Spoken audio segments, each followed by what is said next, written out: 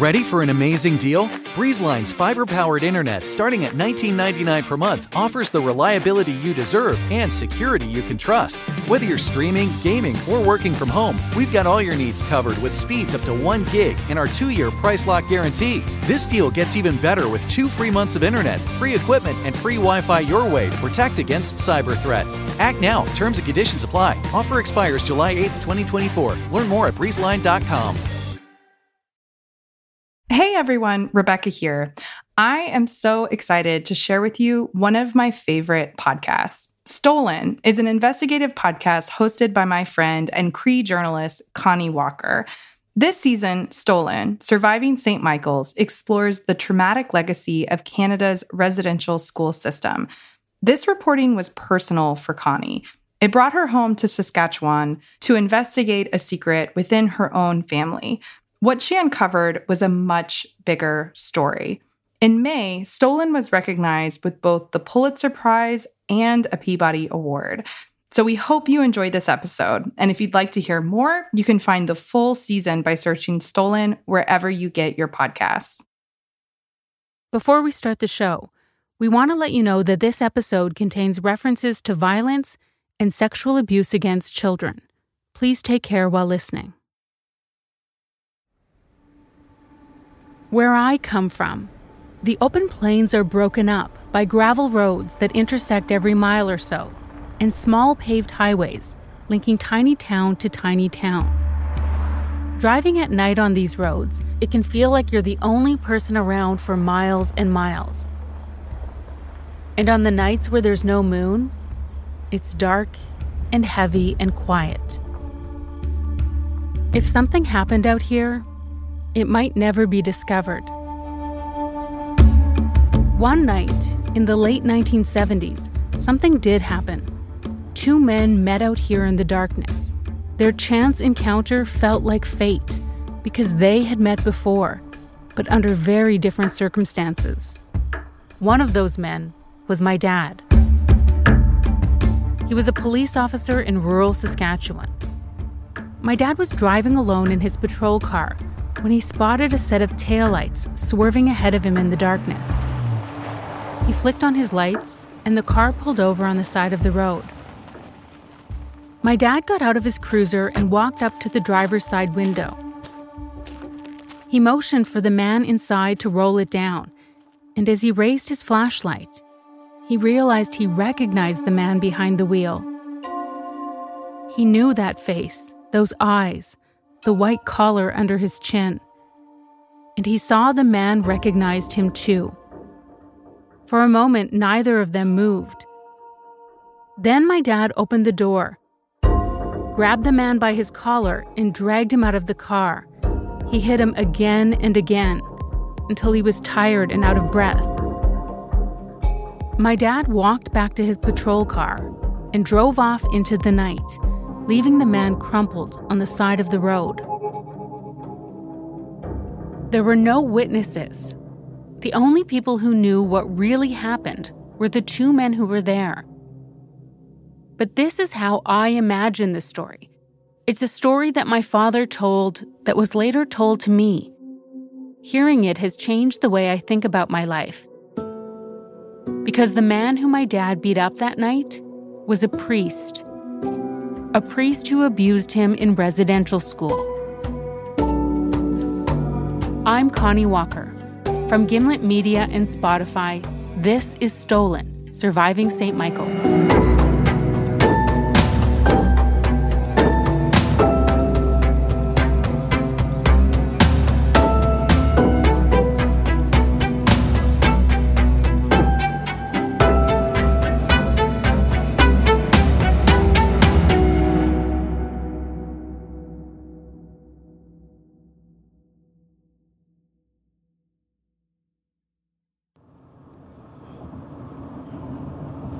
One, two, three, 4, 5, 6, 7, 8, 9. Okay. I am just arriving in Duck Lake. And I'm on my way to meet my brother Hal at his house, which actually used to be my dad's house. If I can find it. Because I think I've actually only been there like a couple of times. That's kind of weird, I guess, maybe, to not know where your dad lived. It's around 4 o'clock in the afternoon on a warm summer day in August. I've just pulled onto a small highway in central Saskatchewan. As I drive, there are fields of wheat on either side and big stretches of open sky. I know this place. I used to live here, but I haven't been back in a long time. The road I'm on connects the small town of Duck Lake to the Beardies and Okamasas Cree Nation. This is my dad's home, and my brother Hal lives here now. He's the one who first told me the story of my dad and the priest, so that's why I'm here, to ask him about it. Okay, this is a road called Constable Cameron Road. My dad would have been Constable Cameron, but this road is actually named after my sister, who was also Constable Cameron. She followed in my dad's footsteps, and I'm pretty sure they live down this road. He lives down this road. It's a pretty big hint. My dad's name is Howard Cameron. He's my father, but I didn't know him very well. My mom and I used to live here with him, but they split up when I was 7 and we left. I didn't see or hear from my dad until I was a teenager and came back to the reserve to visit. But whenever I would come here, I wouldn't stay with my dad. I would stay with my godparents, my Auntie Lois and my Uncle Ernie. The first time I came back to Beardies, I was 14, old enough to ride the bus alone. My Auntie Lois and Uncle Ernie picked me up from the bus depot, and I stayed with them. When they asked me if I wanted to see my dad, I kind of felt like I had to say yes. And then, while I was here visiting them, I would have a visit with my dad and my brothers and sisters, including Hal. By then, my dad had a new life, with a new wife and 4 more children. I remember walking into his kitchen and immediately being surrounded by little kids and having them all hug me and call me sister. Hal was one of them. Okay. This has to be it. As I pull up, I see Hal waiting outside for me. What are you doing? Just golfing? No. I was sitting by the fire.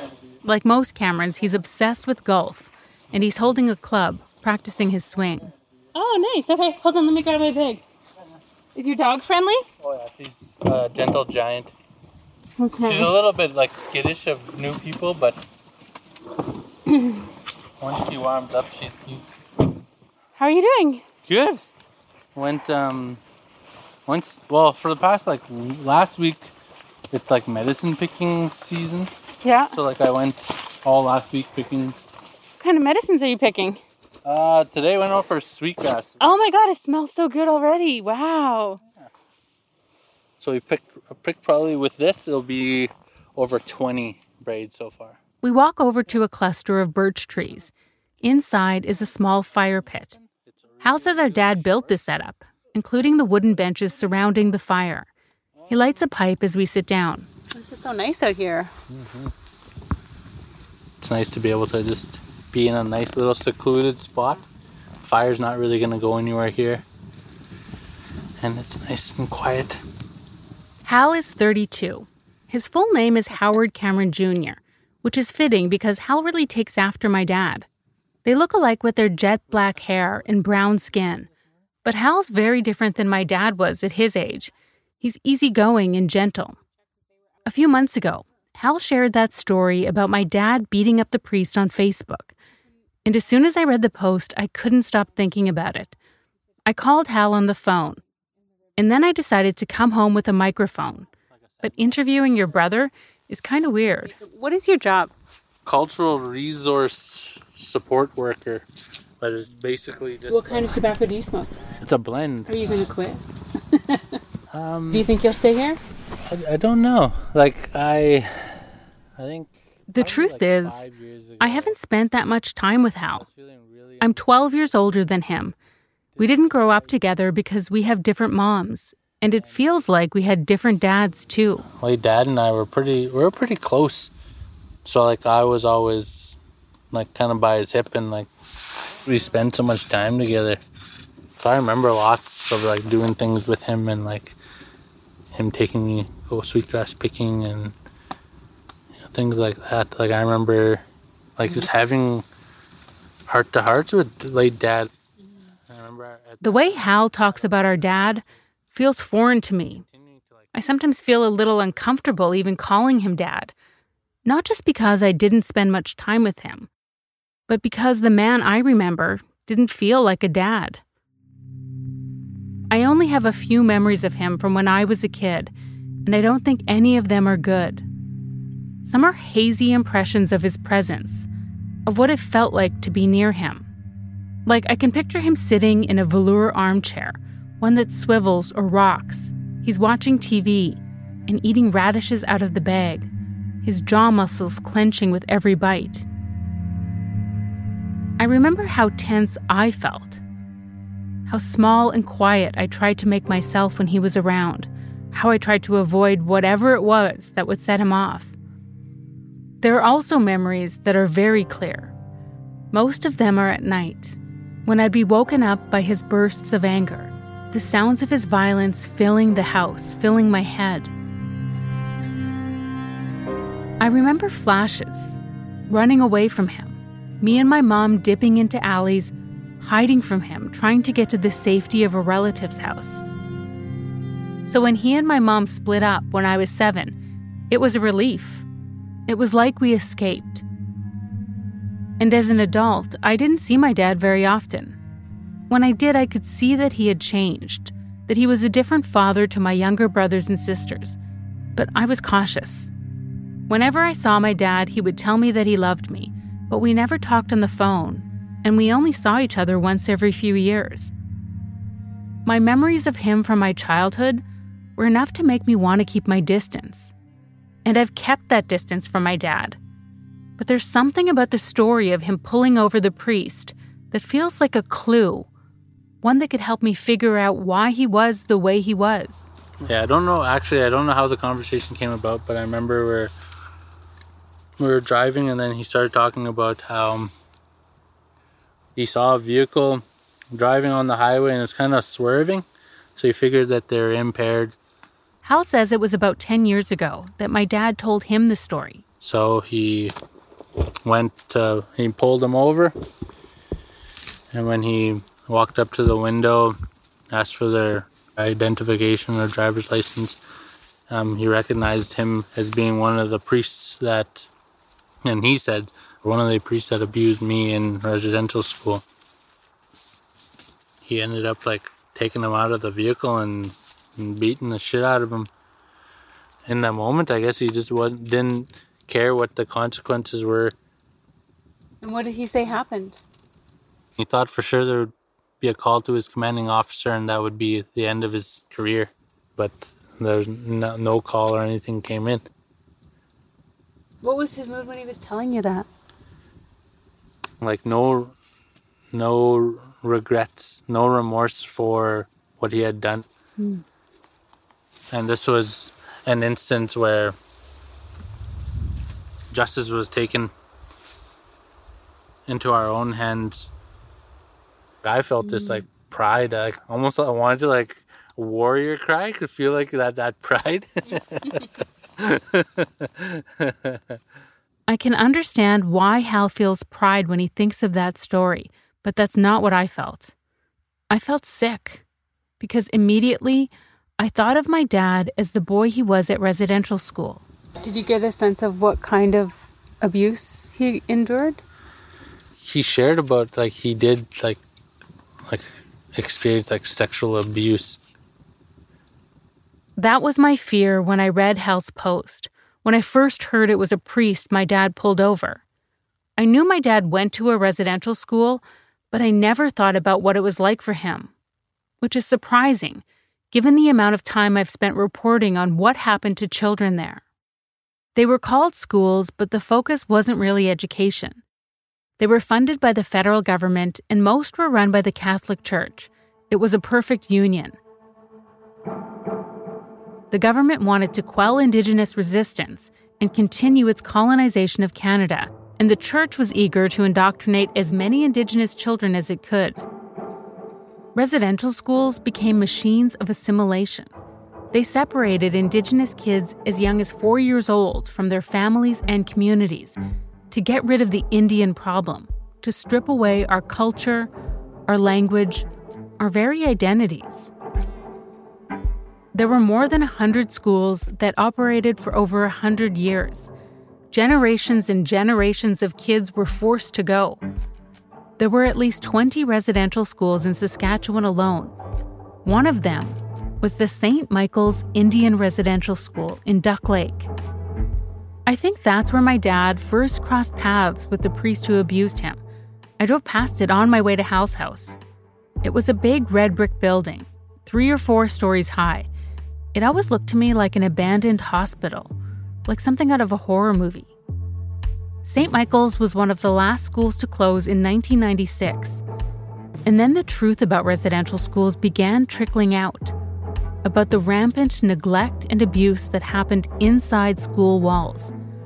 Abuse often inflicted by the priests and nuns who ran them. Very few were ever held responsible. In 2008, Canada established a Truth and Reconciliation Commission. Thousands of residential school survivors testified about the physical and sexual abuse they endured, and other horrific discoveries came to light. At some schools, nutritional experiments were carried out on children. One school used a homemade electric chair as a form of punishment. The Truth and Reconciliation Commission found that what happened in residential school was cultural genocide. And last spring, ground-penetrating radar found what are believed to be the remains of 215 children on the grounds of the Kamloops Indian Residential School in British Columbia. It made international news, and it seemed like people were finally starting to pay attention to what survivors have been saying for decades. It's been said that there's not a single Indigenous person in Canada who's not been touched by the legacy of residential schools. And I know that's true. I felt it the moment I heard it. But I've never connected the dots in my own family. I've done this reporting for years, but when it comes to individual schools like St. Michael's and individual stories like my dad's, there's still so much that's unknown. It's like the biggest open secret that we just don't talk about. But my brother Hal saw how residential school haunted our dad throughout his life. He told me it came up in unexpected ways, that even the most mundane things would remind him. I remember we started walking up steps, and there's like that black metal or that cage kind of step. And like a fire escape. Yeah, and it kind of like echoes when you step on it. I got to the top and I was going to open the door, and I looked back and he was like at this top step, and he was like, he had the railing, and he was like kind of like hunched over and like looking down, like focusing on something. And then he kind of gathered himself and he went in. But then on the way home, he told me that that was a trigger for him, because that was the same stairs that they had at the residential school. So when he heard it, it brought him back, because it reminded him that he was going back in there. And I was like, holy fuck, just imagine what this upstairs, what that did to him. Learning that what happened to my dad at residential school followed him his whole life. Learning that he was sexually abused by a priest. I can't unhear it. I can't ignore it. I tried. But now I'm here, sitting with my brother Hal at my dad's old house, feeling like I need to understand how the father I remember was impacted by the priest who abused him. Did he tell you who the priest was or anything about him? No, he didn't. No. Or maybe he did. I just didn't remember the name, but no. I've only just created this image in my head of what this person looks like. What do you imagine he looks like? He's in black and white. like I don't even see a complexion. It's just like this black and white film, but he just has this like dark rimmed glasses, very pale, white hair, and he has like really big, intense eyes. Like you see people who have like just hate in their eyes, like that. Now, that's how I imagine the priest too.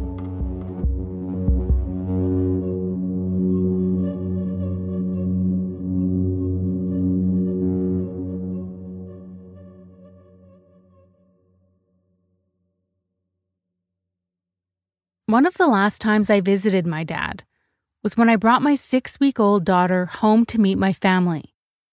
There's a photograph from that visit that I love. My dad's smiling, with his mouth open and looking up at me, while cradling my daughter in his arms. His hair is black, but starting to gray on the sides. He looks strong and healthy. 8 months later, he was diagnosed with incurable lung cancer, and we came home to see him again. By then, he'd already lost a lot of weight. I remember he was very sick, but he sat up with us at the kitchen table and held my girl in his lap.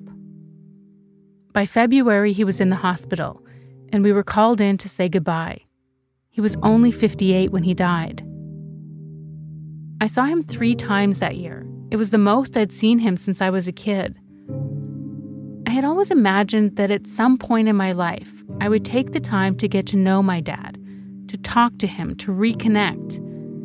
When he died, I thought I lost that chance, and I came to accept that my understanding of him and our relationship was going to stay the way we left it. But now it feels like a door has been cracked open, like there might be a chance to write a new story for me and my dad. I feel like the answers are here for me if I want them, but I know unearthing this story will also unearth a lot of painful memories, not just for me, but for my family. I need their help to find out more about what happened to my dad, and I kind of feel like I need their permission.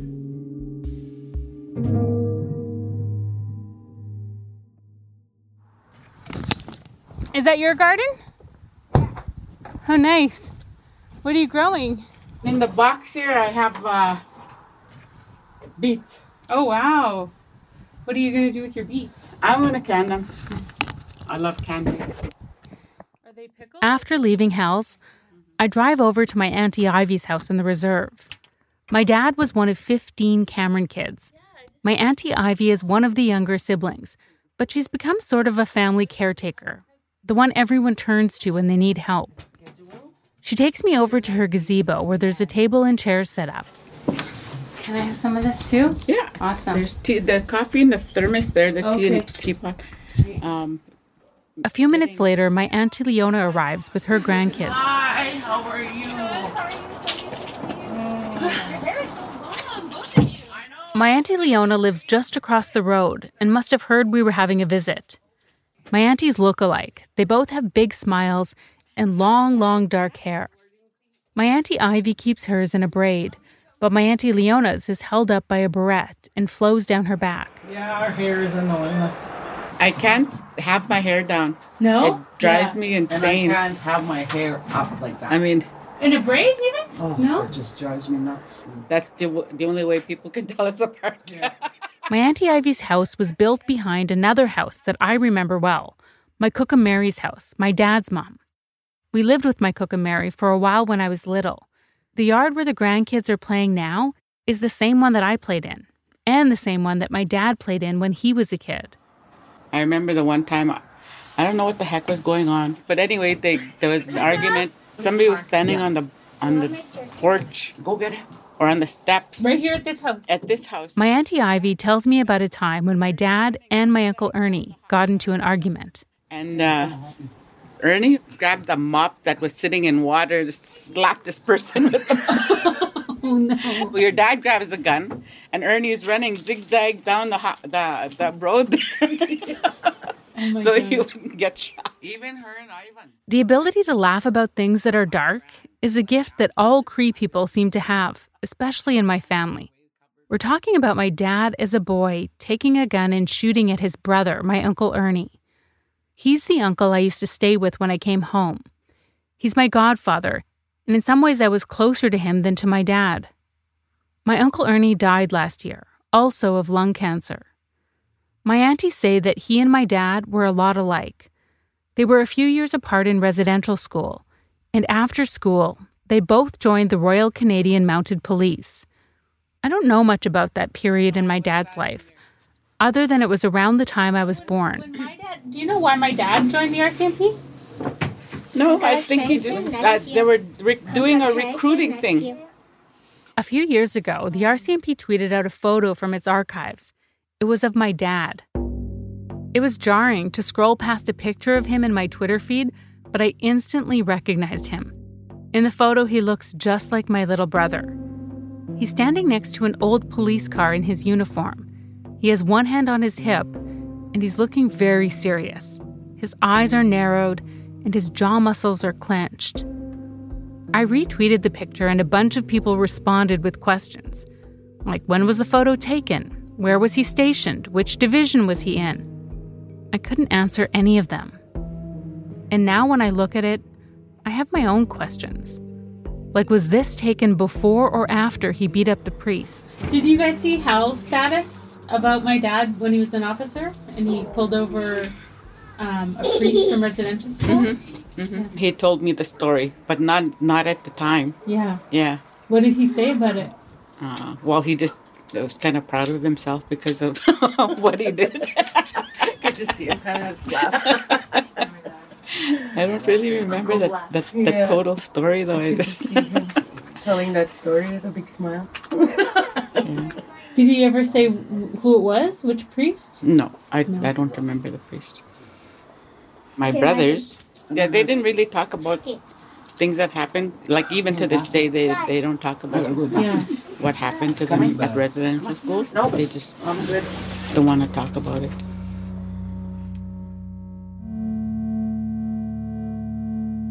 I can understand that feeling of not wanting to talk about painful memories from your childhood, because for a long time, I didn't want to talk about the memories I have of my dad. I think in part because I'm still dealing with them. I still sometimes have dreams of being chased, of trying to get away from some imminent danger. I wake up with my heart racing and fear and adrenaline coursing through my body. Despite the lingering effects of his anger on my life, I've never fully understood where that came from in him. But it seems like having a microphone is giving us all permission to talk about things we've never talked about before. I remember my dad drinking when I was a kid, and that he was mean. He was abusive. Yeah. He had very short temper. Mm-hmm. Like, yeah. You had to be very careful of what you said or did because, he would fly off the handle like that, you know? Yeah, even when he was sober, I think. Mm-hmm. Yeah. Yeah. Like, my kids don't know what we went through. Mm-hmm. And they need to be educated. I don't know how they're going to get it. I don't know what's going to be the outcome of this. But I think that's our error as parents. Because that's what we were taught. I never told them anything about residential school. All of my dad's brothers and sisters went to the St. Michael's Indian Residential School. This is the first time I've heard any of them talk about it. And I think that's where we went wrong. Man. What we suffered, they don't know about. Yeah. And what we had to endure that wasn't ours, they don't know about. So, stuff like that you just try and bury. Just to not think about it to affect your life. Yeah. But the thing about trauma is that it doesn't often stay buried. It keeps popping up. And one of the ways to heal is to talk about it. It's the trauma that caused a lot of heartache. Yeah. And they always wonder why. Well, now you know. Bye. So nice to see you. Yeah. Good night. I should let you guys go inside. It's getting cold out and stuff. Okay. Okay. Are you cold? No, I'm okay. I'm all right. The kids all go inside, and I know I should let my aunties go in too, but I don't want to leave. Learning the story from Hal and hearing my aunties talk about my dad is helping me realize that his life went beyond my bad memories, that there's more to his story. He had to find that, and he had to work on it and to become who he was. Because he was very humble at the end. Like, not the mean Howard that I knew growing up. He was very gentle, especially with the kids. Like, I couldn't believe the amount of patience he had with the kids. And I said, what? That's not the Howard that, that I grew up with. I'm I'm soaking up every story, every insight my aunties are giving me, talking and laughing and crying with them as the light fades to black. I'm starting to see what I've been missing. My dad, my family, this place. And I'm going to find out that what happened to us is part of a far bigger story than I realized.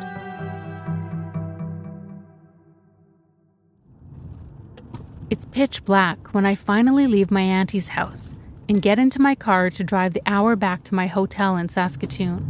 Oh my God. Okay, it is 10:41.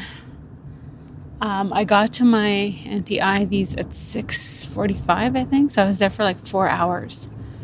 It was so hard to describe how I'm feeling because it's such a mixture of emotions.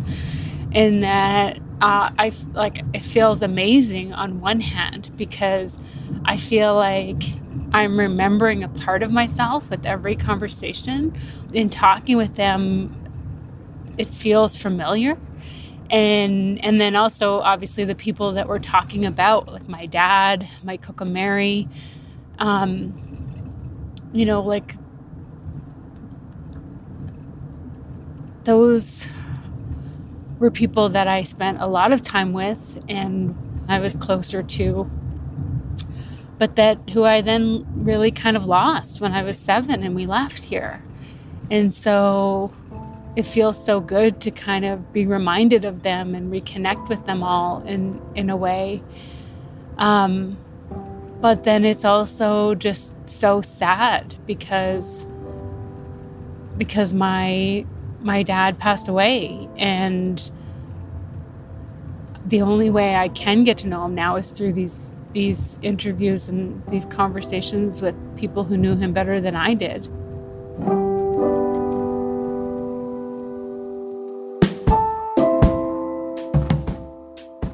My dad was stolen from me because his childhood was stolen from him by residential school, but also by a man in a black robe. Their lives first intersected at residential school when my dad was a boy and the priest a grown man.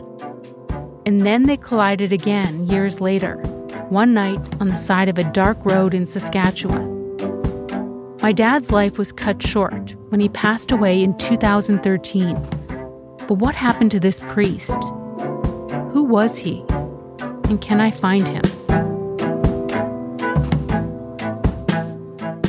This season on Stolen, Surviving St. Michael's. I was so used to getting up in the morning, running outside, playing with my dog, going to visit my grandparents, and all that was taken away. Did you understand any English when you arrived? Nothing at all, Connie. Nothing.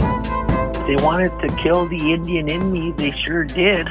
He's the one that said he was sexually abused by a priest. Did he say which priest? I said, you know what, Father? I'm going to tell you something. I tracked you down. What is this? It looks like they're photos of boys undressing. You sometimes lie? Are you lying to me now?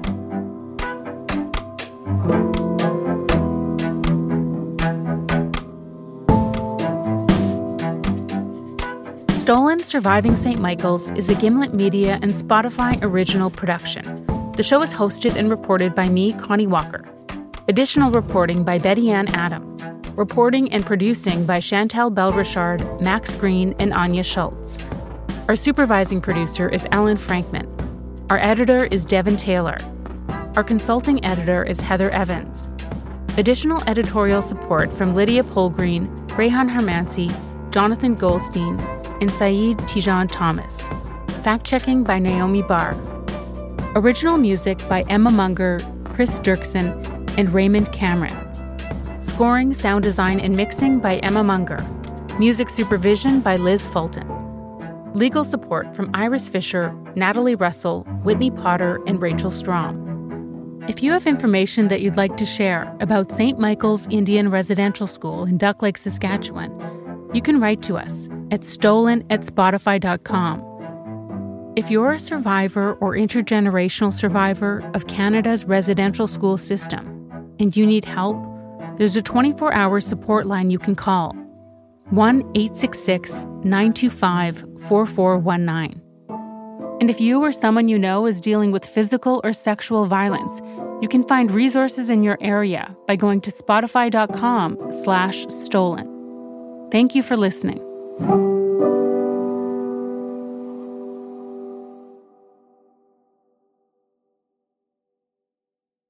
McDonald's presents Burger Reviews by Hamburglar. Today's review: the hotter, juicier classic burgers. Mr. Hamburglar. Rubble, rubble. He said, "Of all the McDonald's burgers I've ever hamburgled, these are the hottest, juiciest, and tastiest." Rubble. Hurry in and enjoy one of our $3.50 bundles, like a daily double and small fries, for a limited time. Price and participation may vary. Cannot be combined with any other offer. Comparison to prior classic burgers. Ba-da-ba-ba-ba.